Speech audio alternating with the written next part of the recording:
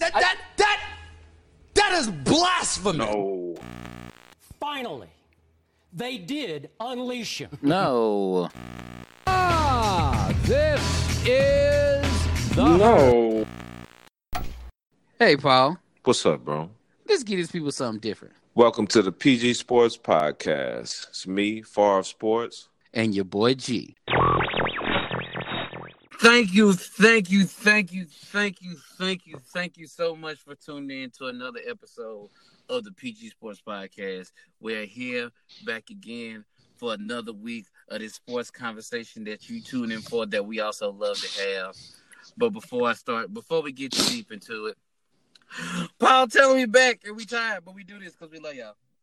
Hey, we back. Got some good topics for y'all. You know, I am tired. I can say that. Christmas is a long holiday, man. Long holiday. Very long. To say the least. But absolutely. We had a lot of... And for those who watch it, you know we typically start with the NFL first, but the NFL is kind of going into the waning side of the NFL season. So we're gonna start this with this NBA Christmas Day. I'm so sorry for y'all, but I forgot the first game. Nah, you don't remember, do you either? All right, one important. Moving on. Wait, wasn't that Boston? Yeah, I believe it was Boston. I want to say the Nets. I'm not sure. I think it was the Nets. I'm not sure either. Whoever it is, but I bet you pretty much Boston gave him work more than likely.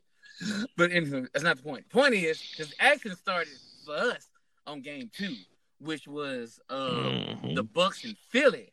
And, oh, my, Joel Embiid.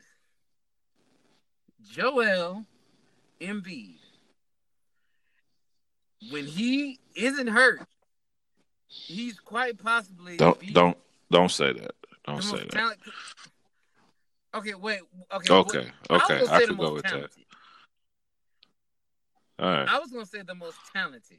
Like, we're talking about a legit 7-footer who can shoot threes, rebound, score down low, defend, and also is an 80+% free throw shooter.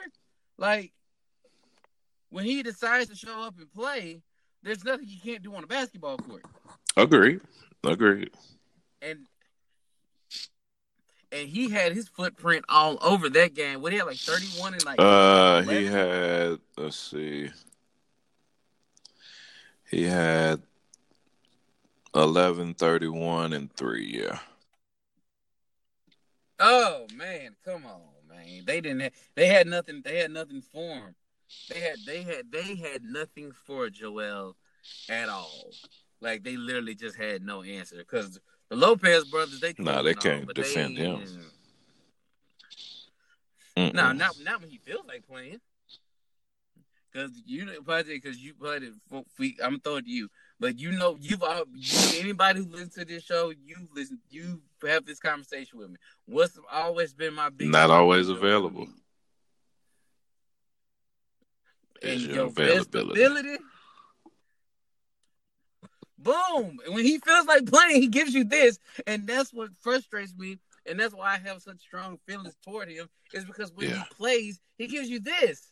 And it's like, why can't I get this more? Like, a healthy Joel Embiid, they probably blow through the Raptors. Like, they blow through the Raptors last year. In the playoffs last year. Like, okay, I'm saying, my bad, the last year. Last year for the playoffs, a healthy Joel Embiid, the Raptors didn't have no answer for him. They had nothing. No, because as good as Marc Gasol is on defense, he's past his prime. He can't. Yeah. Nobody. No. But I know Giannis did his thing like always. But what was your biggest takeaway from the Bucks Philly game? I think Giannis getting scraped across the face. I think that kind of took him out of it a little bit, I guess. He still played 30 minutes, but it affected him a lot, you know. Not for the PR team that affected him, you know. But like you say, I mean, Joel was a monster, man, and and Ben Simmons had 15, 14, and 7, man, when they got it going together like that, it's hard to deal with, man. Josh Richardson had 18, Tobias Harris had 22. I mean, they have, to me, in my mind, best starting five in basketball. I don't think my Lakers have the best starting five. I think we got the best top two. Really?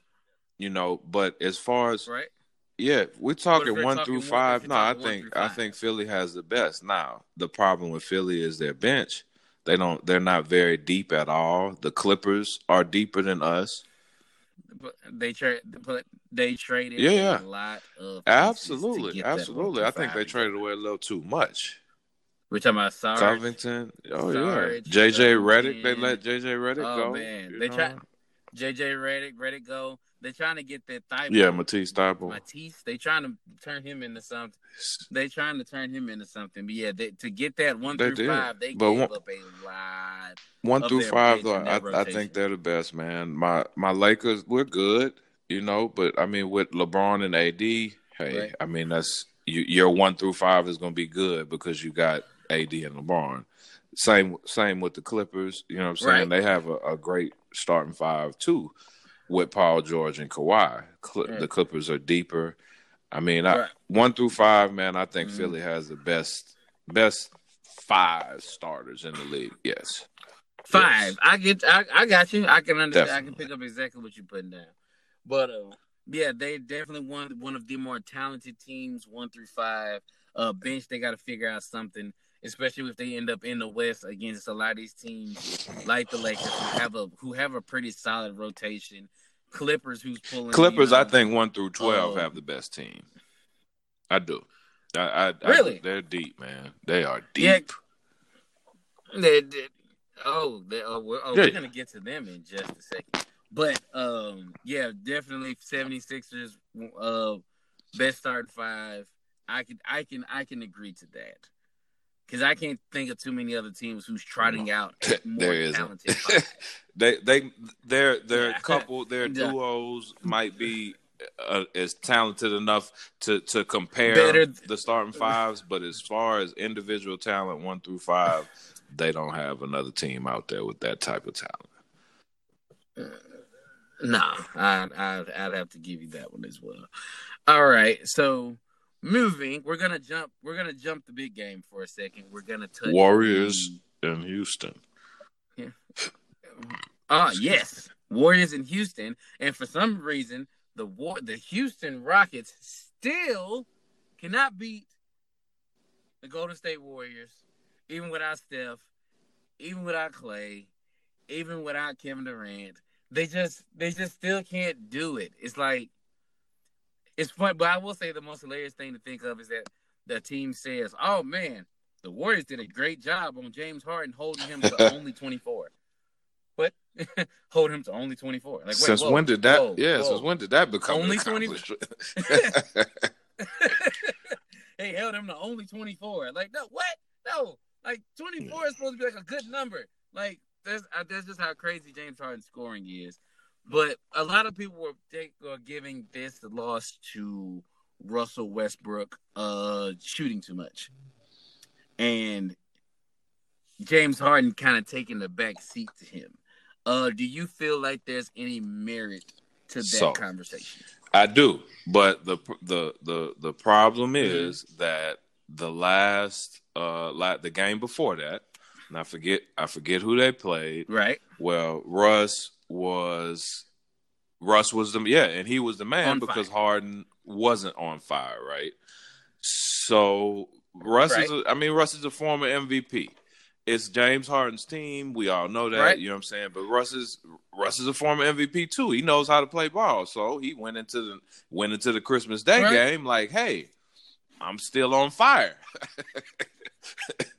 It was like that finals run they had a long time ago when they played against the Heat. Russell Westbrook dropped like 40, and everybody was like, "Oh, I can't remember if they won or lost. I don't think they won that game." But Russell Westbrook just dropped 40, like he went crazy, and everybody's like, "Oh man, look, the great performance by Russell Westbrook. And then he went to the next game trying to do that same thing. Brick, cold, brick. And you're just like, oh my God, Russ, stop shooting. Stop shooting. Please stop. Just stop. Just stop doing this to yourself. But no, because it was that Russ took like 30-something shots that game to Harden's like 18. But he was efficient though, and people... that's the problem with it. You know, you talking about the game before, or you talking about the Christmas Day game? Oh no, Lord no. Christmas Day game. Yeah, he was not efficient. He was not efficient that game, and that's what I'm saying. And that was the thing that and a lot of people said he go with Kevin Durant again. And it's like, oh my. But yeah, the thing you get with Russ is he is one way, one person, one speed, and you just gotta hope it's falling for him. Because whether he's making or missing, he's playing one speed, and that is sonic spin fast. Like that's the only way he knows how to play. And the fact that it wasn't falling made everything look so much worse. And that's the part that I bet you a lot of people are frustrated with Russell Westbrook about is the fact of, hey man, you see it's not falling for you. Leave it alone. That's not stop. Not Russ. Give it back that's to James. And you're right, and that's not him. That's not him. And it's never gonna be him. And they're just gonna continue to play like this. Am I gonna be the one to say, oh my God, this is like the most horrible travesty known to? No, but this is that what you saw is why they're absolutely not the they'll never ever win a title playing the way they play. It's not. No, because they're sharing, because they're gonna have to be on the floor at the same time at some point, and at that point in time, what are you gonna do? You're gonna have Russ. You're gonna have James Harden dribbling for 20 minutes. And then Russ just standing there in the corner? No. But then also, do you want Russell Westbrook just flying down the middle of the court and has James Harden just standing there like, hey, ball? Neither one of those they work. Don't have very neither one of them. Neither one. So yeah. And it's just, and a lot of people still crack jokes about the fact that they still can't beat the Warriors, and they're talking about that Western Conference Finals runs all over again, and it's just like, man. I still stick to my statement prior to the season starting, saying that there was a match doomed to fail. Well, what it is, you know how I feel about this whole Houston, D'Antoni, James Harden marriage as a whole. I think this is the most. That was never going to work. Like Mike D'Antoni's system has shown, it's great in the regular season, but it doesn't get you a fight. It doesn't get you a championship. Like if you just want to win, 55, 60 games, put butts in the seats for regular season games and make the playoffs, you're great. Mike D'Antoni's your guy. Like if you have no championship aspiration and you just want to be relevant, that is your guy. Mike D'Antoni, hey, that's your guy. But if you have real championship aspirations, no, that's not your guy. And to me, it's hard for me to believe in a star player that guy's your star player and he plays absolutely zero defense. Yeah. I mean, you're right. You're right. That guy plays absolute zero defense. Like, how is that a championship winning caliber play? I don't get it. But anyway, that's not for us to debate. Anywho, moving along. I think the next one in order was Lakers Clippers. We're gonna say that one for last. We're gonna jump to Nuggets, Pelicans, which the NBA between the Warriors, Rockets, and Pelicans Nuggets, the NBA definitely crapped out on this scheduling because you could tell that this Warriors Rockets game that they had gotten Stephen Clay, James and Russell. We're like, oh man, match these two teams up Christmas Day. Next thing you know, you got no Stephen Clay. Then the Pelicans have this national TV spot because of one man. Yeah. Zion. Yeah. And he is nowhere to be found. They're just hoping he's not somewhere sitting in a shop in New Orleans eating some etouffee. He's eating some, I guarantee you that. Well, I will say this. Before we get into this, the Pelicans still won that game. Great job to them. even though I'm not even gonna say without Zion, they've never had him, but still going on there, having a national TV game, and going out to perform and playing well, great win, Pelicans. But of course, the only reason I'm talking about the Pelicans is because of Zion. So, you said did he say he's still not even doing full team practice drills yet? Man, I read something that, and I mean, you know, the internet is the internet, but I read something from a much less credible source that said they're basically having to teach him how to walk again, man. I heard something about that too. So that they're trying to teach him how to redistribute his weight. His weight, yeah. To keep down on the torque on his. I'm like, why? Because you got to think about it as a whole. He's been a big kid his entire life. Right. Like honestly, as a whole, he's an NFL defensive end with hops. Absolutely. He's like 6'6", 285. Like that's Cam Jordan. Like, come on. Like he's Cam Jordan with hops. Like it's incredible. So he's always been a big guy. He's been a big guy his entire life.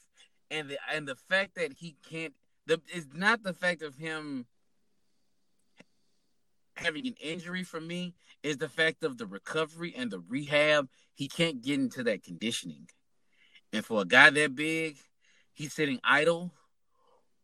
I hope he has one hell of a meal plan. Man, he plays the game like Iverson did, man. And I mean, and not of course not with the dunks, because Iverson couldn't jump that high, but he sacrificed his body. He could dunk, but he couldn't jump. He couldn't jump like Zion.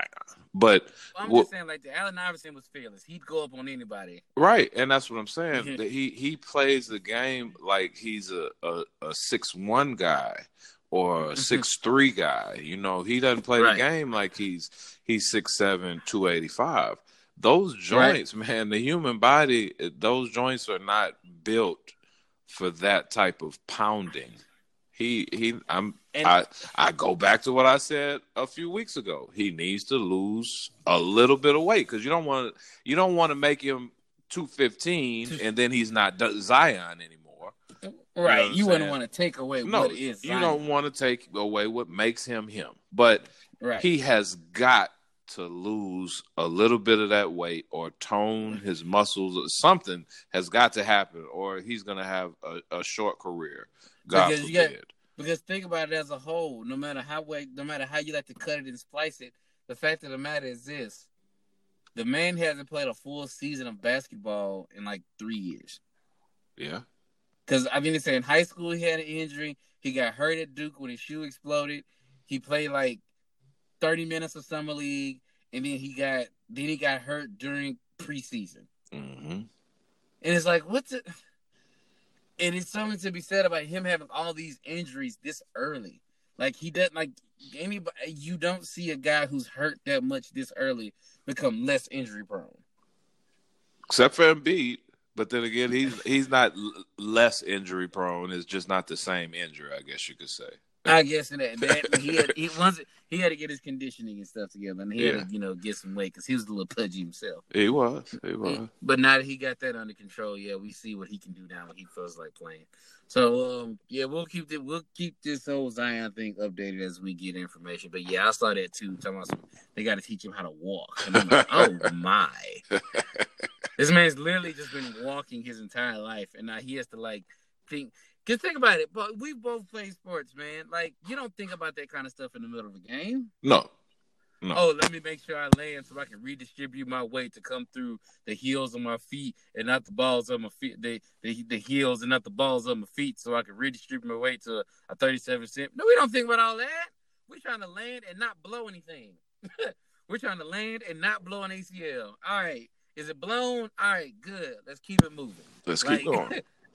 That's all we're worried about here. So, but I will say this: I do commend the Pelicans for not rushing him, though, because as big of a prospect and a big of a project as he is, the dividends are immense, and that is something they do need to take a lot of care of. So, as much as it's funny to us, for us to talk about how they're trying to teach him how to walk again, we would be clowning the Pelicans on a whole different level if they were trying to rush him back on the court and he wasn't ready. So, and then I do commend them for taking. Then he blew an ACL. So I would much rather them go slow. Oh yeah, and I agree. Take it slow than rushing back on the court. Like if we don't see Zion this year, I wouldn't be upset about it. No, I don't think we will. I've heard other reports, but we shall see. Yeah, we'll see. We shall see.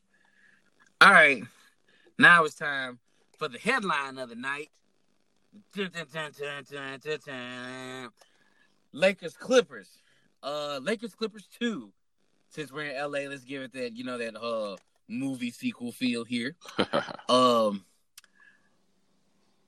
Clippers won. Mm-hmm. Okay, before we get into that, okay, if y'all listen to this, y'all saw it, okay? Paul, I need you to do me a favor. Yep. I need you to put your referee hat on for a second.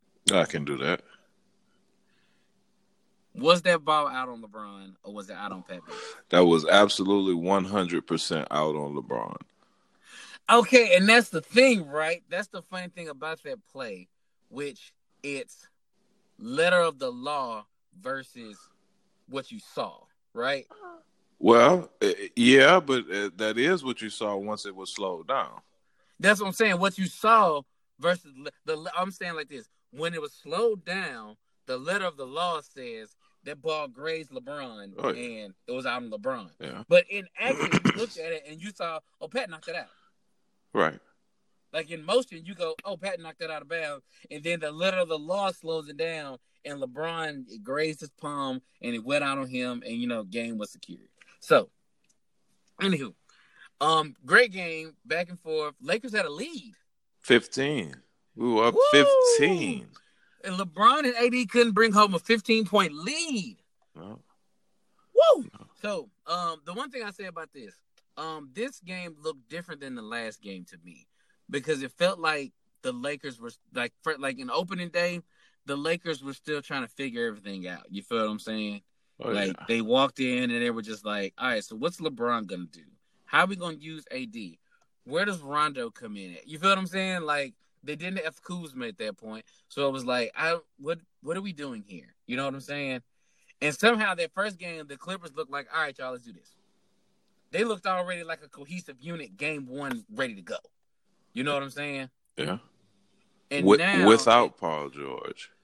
Yeah, they looked like a cohesive unit already. Now, to me, here's the difference, right?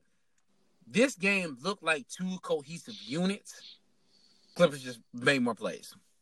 Yeah. Like, the one thing about this game that I saw, which was interesting, people were shocked that the Lakers took, 45 threes? I don't know the exact number, but it was a lot. Yeah, but that's what I'm saying. And it was like, why did they let the Lakers shoot so many threes? Well, have you looked at the numbers? The Lakers don't shoot the three ball well. Right. So, yeah, LeBron wants to drive to the lane and do his dribble penetration kick out. Cool. Because the only person that was hitting the shot was Kuzma. And that was only for the first quarter. Yeah. Once he cooled off, brick. They built a mansion, a nice LA mansion. But anywho, before I take it all, your general takeaways that you noticed from Clippers Lakers 2. What I noticed from Clippers Lakers 2 was I still think LA has a better team, although the Clippers are the deeper team. Mm-hmm. Think the Lakers are better. Took the foot off the gas. Clippers caught up, and they did not let go of the lead again. No. But what I saw was a changing of the guard. Just like, it's two plays. Not one play from the Lakers-Clippers game, one play a couple games before from the Lakers-Bucks game. Right. LeBron was guarding Giannis at the top of the key.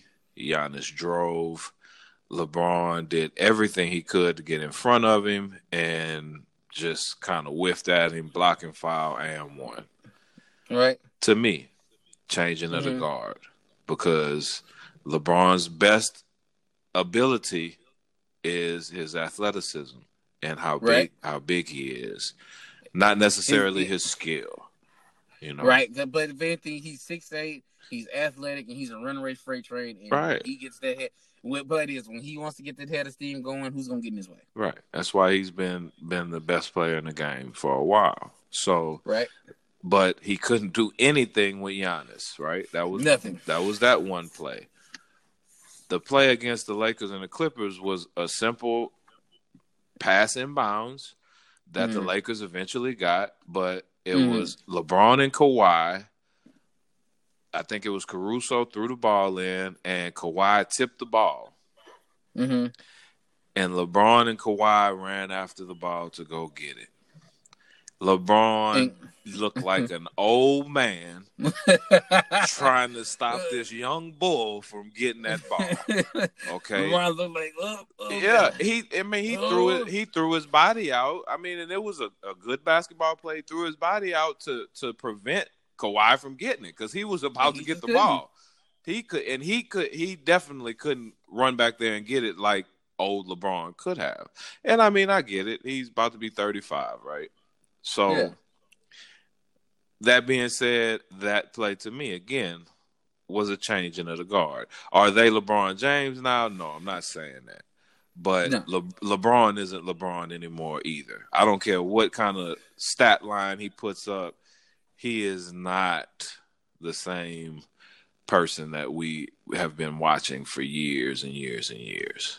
And as a whole, to me, that's not a bad thing because it's his 17th season. We're not talking about a guy in year 6. Agreed. So, of course, our people still talking about him like he's still year 6 LeBron or something. But that's the thing people forget is the fact that this is year 17. Father Time is tapping him on that shoulder. And it's okay. It is very okay that LeBron's getting old. That's what old people do. They get old. And they get slower. Like, that you're not escaping this.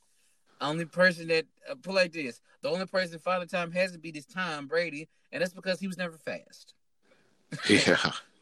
Tom Brady was never fast. That's it. As long as their shoulder's still working, he's fine. He's fine. But he was never fast to begin with. That's the only person Father Time hasn't caught up with, and that's just because he was never an athlete to begin with. So, yes, I saw both of those plays too, and I also did think that was kind of like because I was thinking about it as a whole. Go back to that Giannis play. The blocking foul, man. Giannis, it was something for Giannis to look him in the eye and go, "I can take him." Yeah, I can take him. And from that point in the game on, every time Giannis saw 23 in front of him, his eyes lit up. He said, "Oh, I got a bucket. I got 2." He's looking LeBron James in the eye. He's like, I can take him. I got you. I can take him. And then, he gets him and he's like, oh, yes. This is going to be all night, big fella. All night.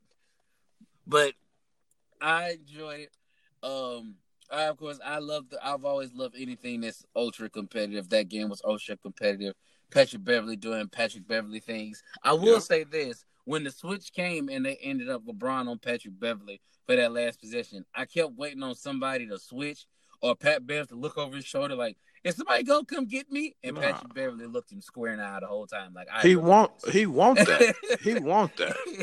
Yeah. He looked him square. Like he normally he didn't look over his shoulder. Like if somebody coming, as soon as like the switch came, he was like, all right, bro, let's do this. Let's go. Pat doing this. Pat is doing this, and he made an outstanding defensive play because, like a lot of people said, it was a dangerous play, but it was also great because most time when guys go to swat a ball away, they swat down. You feel what I'm saying? And the fact that the ball was up around his face and he swatted at it, that he was like a half a second away from possibly getting a foul call. Yeah. Which I'm not saying them 2 free throws or would have been a free throw, would have gave him a shooting foul, whatever the case may be. If they were in the bonus, I'm pretty sure they were in the bonus. That, those 2 free throws would have made a difference because I think they were still down by like 5 at that point. Or something like that. But the fact that he swatted at it and then that's what drew the brush against his hand and just took the game completely out of their hands. great heady play, and then all it does is add to the legend of Patrick Beverley. That he really can't do much else but fight you. But he will gladly and he do will that. win. And he will win most of those battles. He's gonna win. Oh man! Wait, time out. Did you see what we can't repeat it because this is a family show. But did you see what he mouthed after he made that play? I don't remember. I did, but I don't remember what he said. He said, "This is my effing F word," and I was like, I know for a fact, ABC did not know he said that. Like, because the camera they was right on him. Right in his face. Yeah. I'm talking about they were trying to because Patrick Beverley is known for being the over animated guy. So I bet you they're thinking to themselves, "Oh man, Patrick Beverley made a great play. He was a little demonstrative. Let's put the camera on him." And right when they got the camera him looking straight out into the crowd. "This is my beep, beep, beep." And it was like, oh my God, we just caught him saying that on national TV. Yeah. On Christmas Day. What is wrong with us? But great play nonetheless, great games nonetheless. The NBA scheduling did take a bit of a hit because those Rockets Warriors and that Pelicans game was supposed to be a higher profile. But out of those games that were played, there were still very good quality. Lakers Clippers didn't let us down. Joel showed out, and they need to schedule a better first game because I don't even remember it. Yeah, it was the Celtics and the Raptors. But yeah. I will say this: Pascal balling. I did not expect that. He is. Pascal is balling. Somebody cracked the joke. They said, "Could Pascal win Most Improved Player again?" Nah. Because got to think about it. He won Most Improved Player last year, and he was really the Most Improved Player, and somehow he's improved again. Yeah. He's gotten astronomically better from last year when he was the Most Improved Player, and it's is there any way he can win it again? Is that possible? But anywho, now we're gonna jump sports. We're waning into the NFL. We got we got the season wrapping up. A lot of teams have playoff teams locked up, but they don't really have seeding yet. That's determined by a few games, who wins, who loses, things of that nature.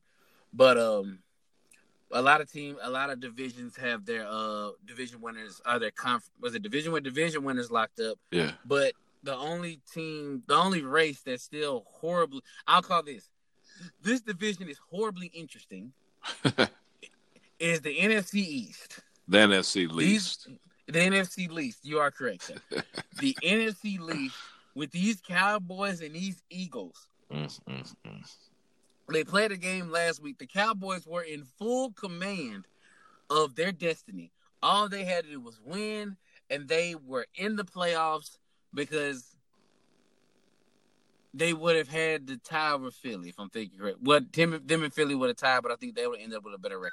So they would have ended up getting in. So now, Philly beating them totally shifts everything, and now Philly has to beat the Giants. Yes. And they're in. Yes. And the Dallas has to sit back against the Washington team, and they got to hope the Eagles lose and win. They still have to win. Which is not a guarantee. Which is not a guarantee. Definitely not a guarantee. So let's hit this for a second. A lot of people are yelling, fire Jason Garrett. Dak doesn't need his money. What happened to Zeke? Why wasn't Amari in the game? Obviously, stuff like this happens. Things where people feel like go wrong for what was supposed to be a Super Bowl team. A lot of things that went wrong this season. They have Super Bowl talent, man. What do you feel was you can give me more than one, but some of the biggest factors that led to the Cowboys having such a disappointing season? Because even if they make the playoffs, this is a disappointing season. Absolutely. Unless they win a title, it's still disappointing. Right. I have to start with Jason Garrett because in my mind, as a football coach, as a coach of any sport, you have to be able to adjust on the fly. Okay. Right. And Jason Garrett does not do that well. No.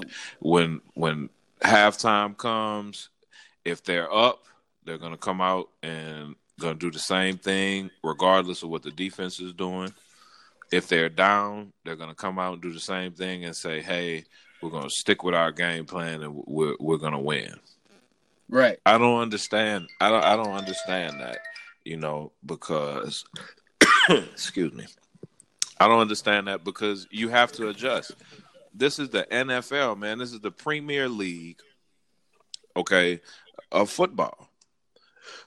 Excuse me. You got to be able to adjust, and he doesn't do it enough.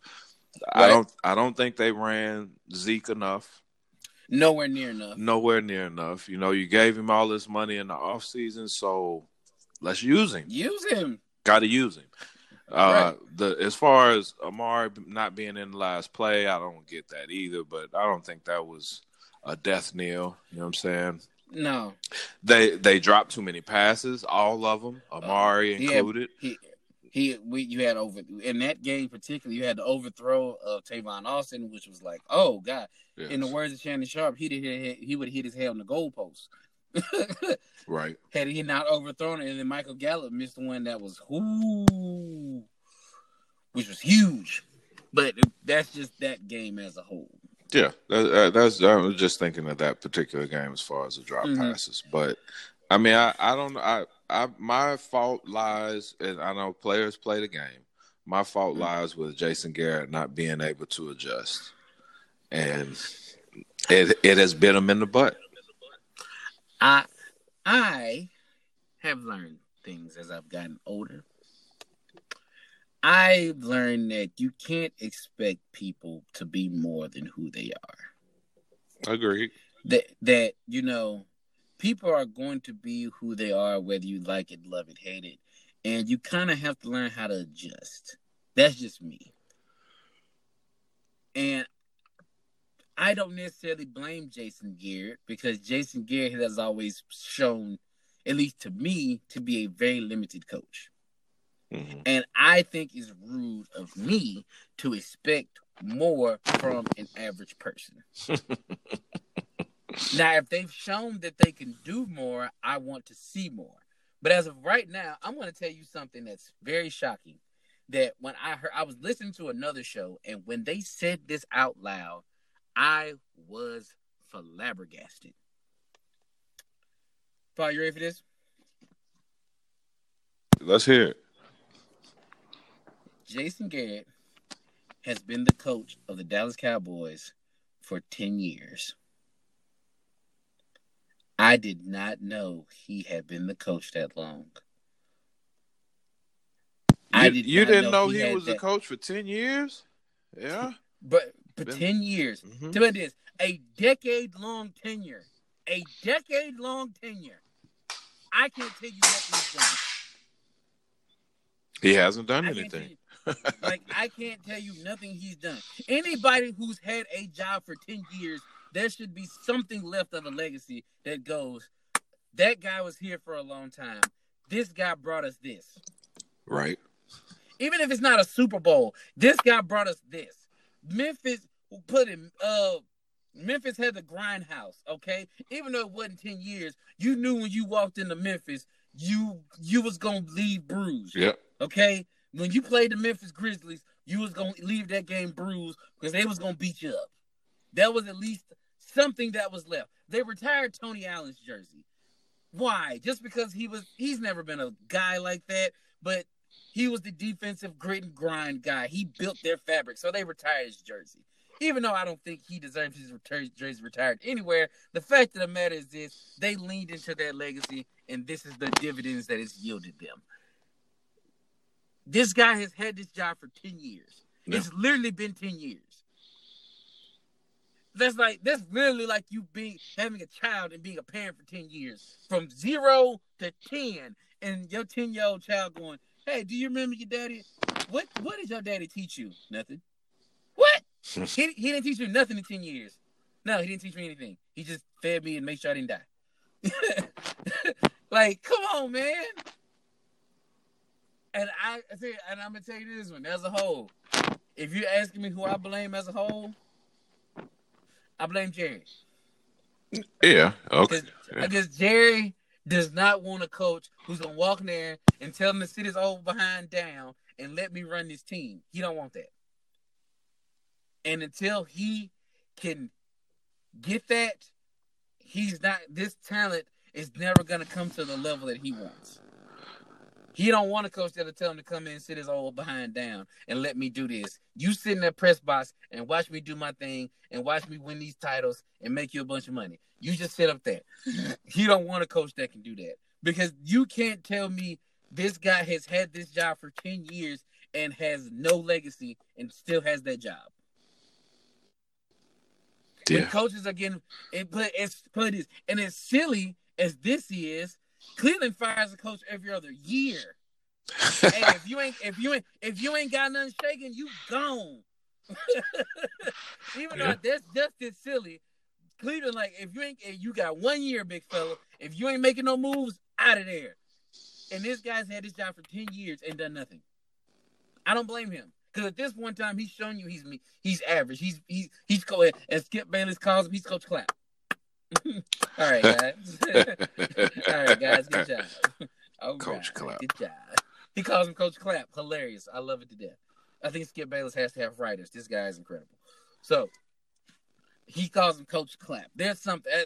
He's shown who he is. And to me, I think the problem is Jerry, because Jerry assumes too much control. So now when you assume all this control, you're going to get all of this blame. And the fact that you've allowed this guy to have this job in this position for 10 years and has yielded you nothing. I'm looking at you. He has said on many occasions, the buck stops here. Well, I'm stopping it. Jerry, I'm blaming you. You got the triplets back in the early 90s, and now you spent your whole rest of your Dallas owning career trying to get the triplets again, and now you almost got it. And the first triplets, you gave them Jimmy Johnson. The second triplets, you gave them Jason Garrett. We're talking about Jimmy Johnson, the same man who traded Herschel Walker. Yep. Who had the cojones to trade Herschel Walker. And you give these guys Jason Garrett. Wait, no. You give them Jason Garrett and Kellen Moore. Not Norv. Norv went on to be a head coach.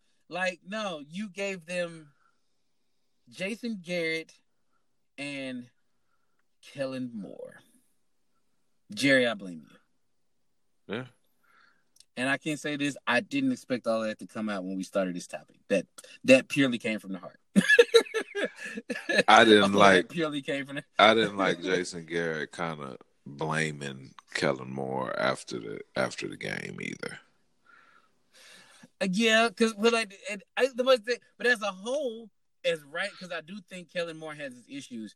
Because the one thing about it, like I was talking to a guy at work today, and I said this, even last year, when Lamar Jackson wasn't throwing that well, I got on this very show and said the Ravens are going to be a tough out for anybody, because if worse comes to worse, they know what they are.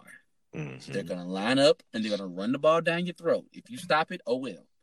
But they know what they are. They know what they do. And now it's up to you to stop it. That's it. We're into week 16, 17. And the Cowboys still don't know if they want to throw it 30 times or run it 30 times. Right. Like Kellen Moore, he calls for, like, Zeke gets 16 rushes for a game? Like, no. You're $90 million back. 16 rushes for a game. Like, and think what I'm saying, it's like, and the thing about it is like, him getting 16 rushes isn't his fault. Right. That's not. He can only run what they call. If they only call 16 rushes for him, that's all he can do. Because I bet you if it was up to Zeke, they'd run it every play. Yeah.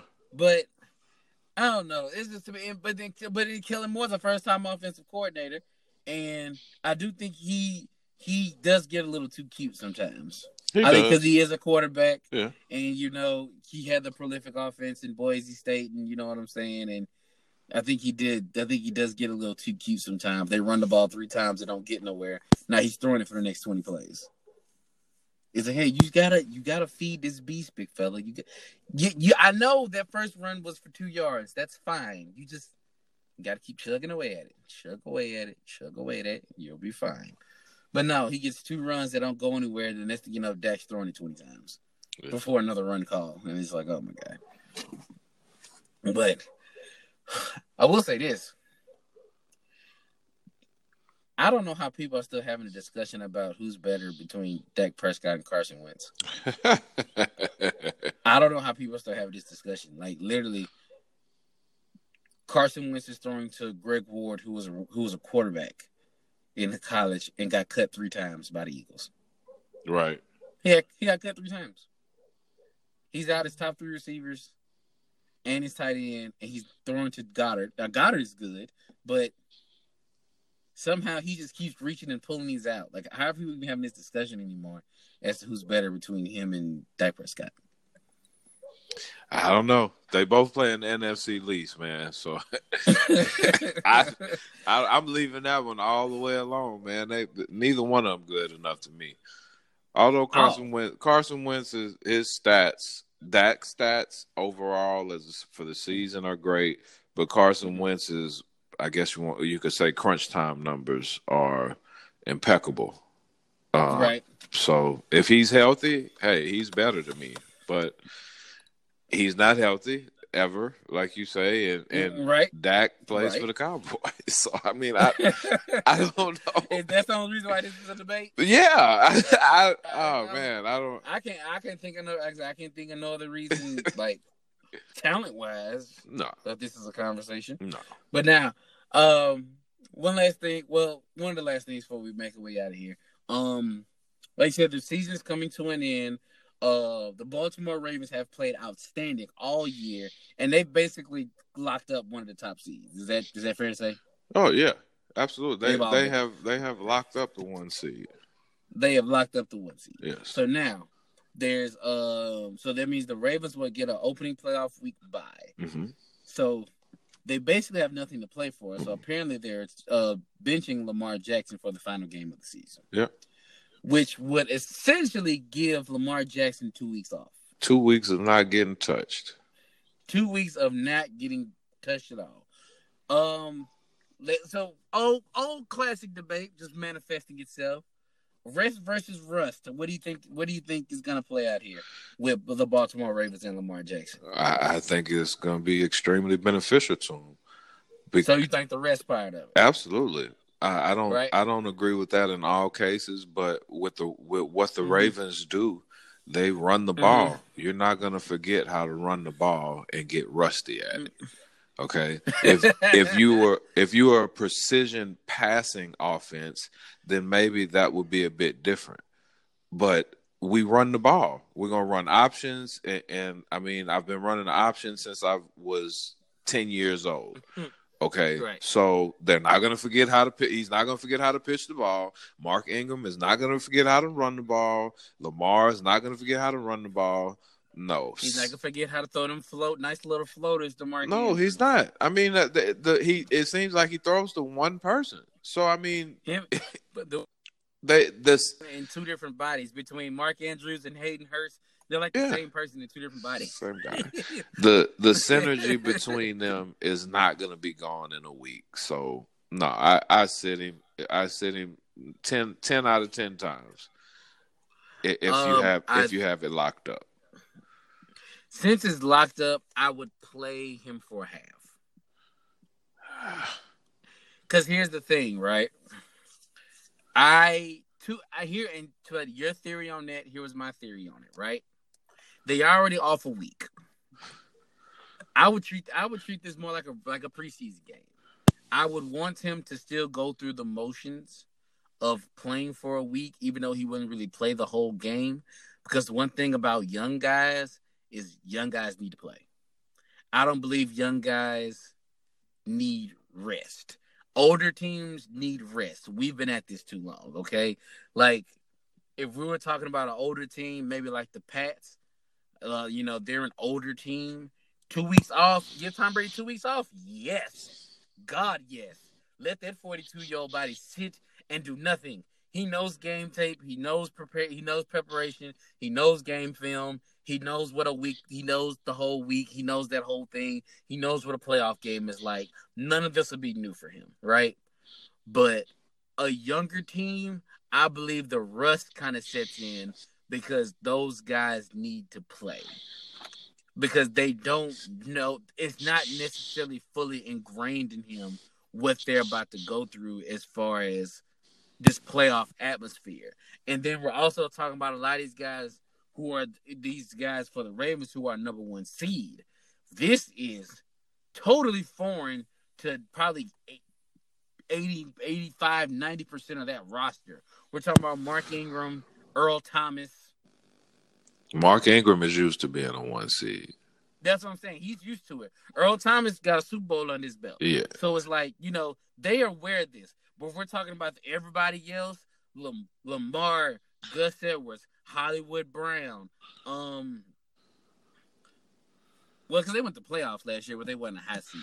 So they don't know what the idea of, like, they're the ones being hunted, not the hunters. Yeah.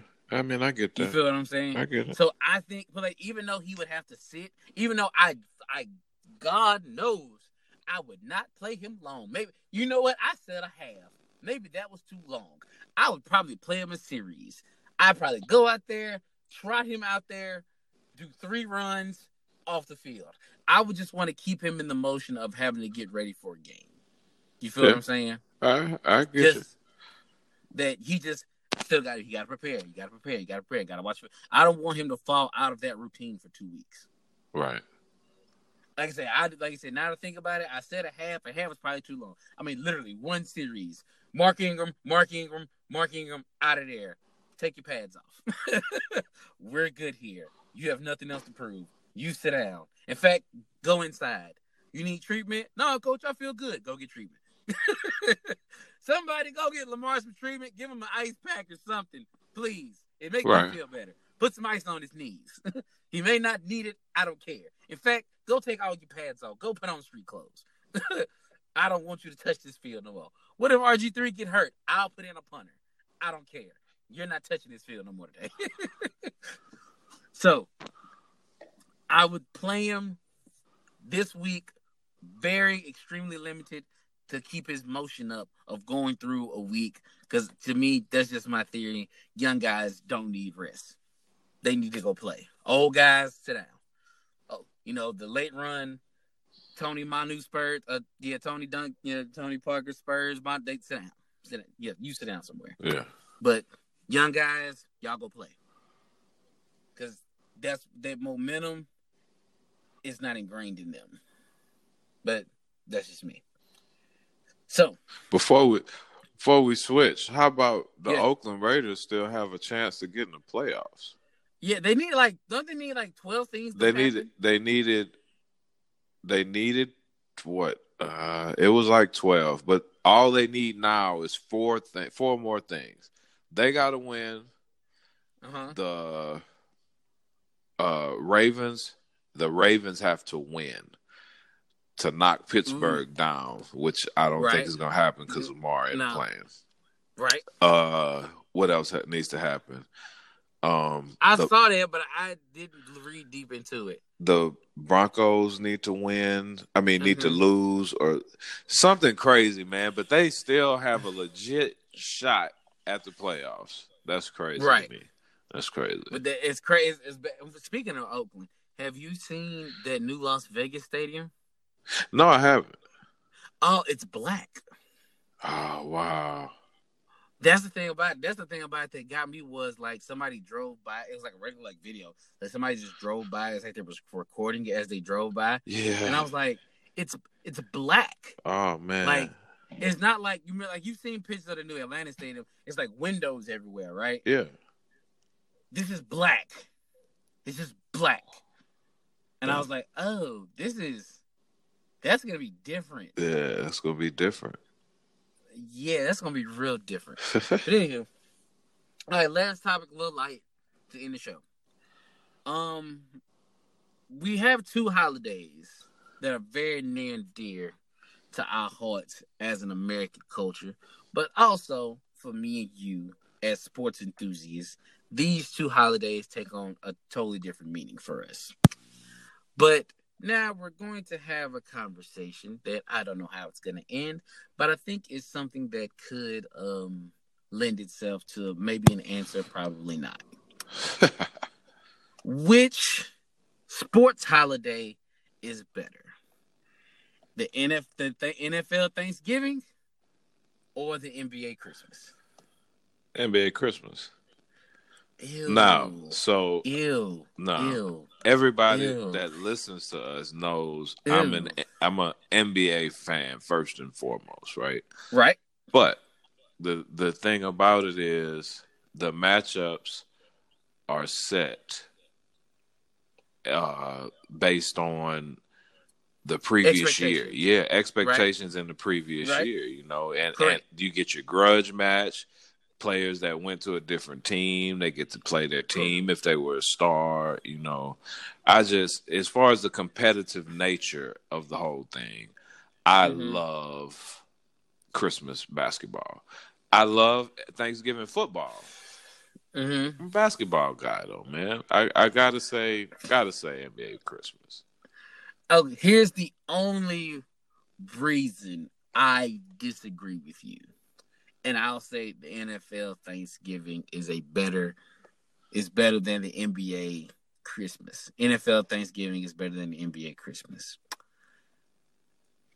Here's my theory to support this. I could be wrong, and that's fine, but here's my theory. I believe that the NBA Christmas games are played on Christmas because they're on. Like, I think if the Christmas Day games weren't on, no one would go, man, I really wish I had some basketball on today. As opposed to the NFL Thanksgiving, which that's part of the event. Like Thanksgiving football. Like, it's in your mind, you go turkey, dressing, mac and cheese, go in the living room, watch the game. And watch you and all your uncles and whatever yell about Detroit and how bad they are, the Cowboys and whoever they playing. Like, that's like the NFL Thanksgiving games are a part of the Thanksgiving experience. As to me, as opposed to the NBA Christmas, which is just, the Lakers. But like this, the NBA done a good job by making sure they had interesting games on. You feel what I'm saying? Every year. That's a good job by them. The fact that you would look at your watch and go, oh, it's 7 o'clock. Lakers Clippers on? Oh, turn that on right now. Gotta watch that. Gotta watch that. But as bad as this is, as this is so horrible. This is so horrible. The NFL doesn't even care what games are on Thanksgiving. They just make sure to put the Cowboys on and Detroit on. That's it. They've given us crap games for Thanksgiving, and we still watch it with no hesitation. With zero hesitation. They gave us Buffalo and Dallas. There's no way they thought that was going to be a good game. Buffalo turned that into something. But there was no way they thought that was going to be a good game. Not at the time. No. And but you know they hate us, NFL fans, because they give us Detroit every year. Stop doing that to us. Stop. Right. Stop giving us Detroit every year. They're terrible. That's their Super Bowl. Well, you know what? My bad. Maybe I don't need to say that. That is Detroit's Super Bowl. That's Detroit's Super Bowl. Every year. Thanksgiving. That's their Super Bowl. So you know what? I'm sorry, Detroit. I'm not gonna take that from y'all. My bad. Keep putting Detroit on the schedule because y'all need something to cheer for. And I'm sorry, but yeah, the NFL just flat out doesn't even care what games they give us on Thanksgiving, and we watch it anyway. But I do say that's the one place the NBA did do it better is I think they watch the NBA games because they're on, and they do a good job at making sure we have interesting games to watch. Right. So, like I said, unless I was just somewhere without a TV, even if I didn't watch none of the Christmas Day games at all, unless I was just somewhere without a TV, nowhere in my vicinity, I was watching that Lakers Clippers game. I was watching it from beginning to end, hands down. No argument. I was not missing that one. Now, the rest of them, we'll see if I'm available, I'm not going to cancel plans for the Bucks in Philadelphia. But Lakers Clippers? Oh, what? Hey, Brady, you want to come hang? No. Lakers Clippers on. I'll see y'all after. So, let's go ahead and get my socials and whatnot, big fella. Man, y'all check us out on PG Sports Podcast on Facebook, at PG Sports Pod on Twitter, and PG Sports Podcast on Instagram. Continue to like, support, share. Please share. Rate, review. We appreciate all comments. Mm-hmm. We listening. So. Oh yeah. Once again, go to our aforementioned social medias mentioned by my esteemed co-host. We love, but and I want to do this real quick. If you've gotten this far, I'm certified to think that you really rocking with us. I want somebody to go to the Facebook, Twitter, whatever you have us on, and comment on anything saying PG, and put the comment PG on anything we got, and then we'll give you a shout out in the next episode. Because if you done got this far, I know you're really rocking with us, and I want to make sure that we see y'all, and that for rocking with us, we're a year in. We just started as a passion project, and we just gonna keep this thing going. And if anybody who's listening like this, we want to let y'all know that we greatly appreciate y'all. So anybody who done got this far, go to Facebook, Twitter, Instagram, whatever, comment something saying the word PG, and we'll give you a shout out in the next episode. And Paul, you got anything else? Man, as always, thank y'all for listening. We'll catch y'all next episode. Yes, we will catch y'all next episode. Peace.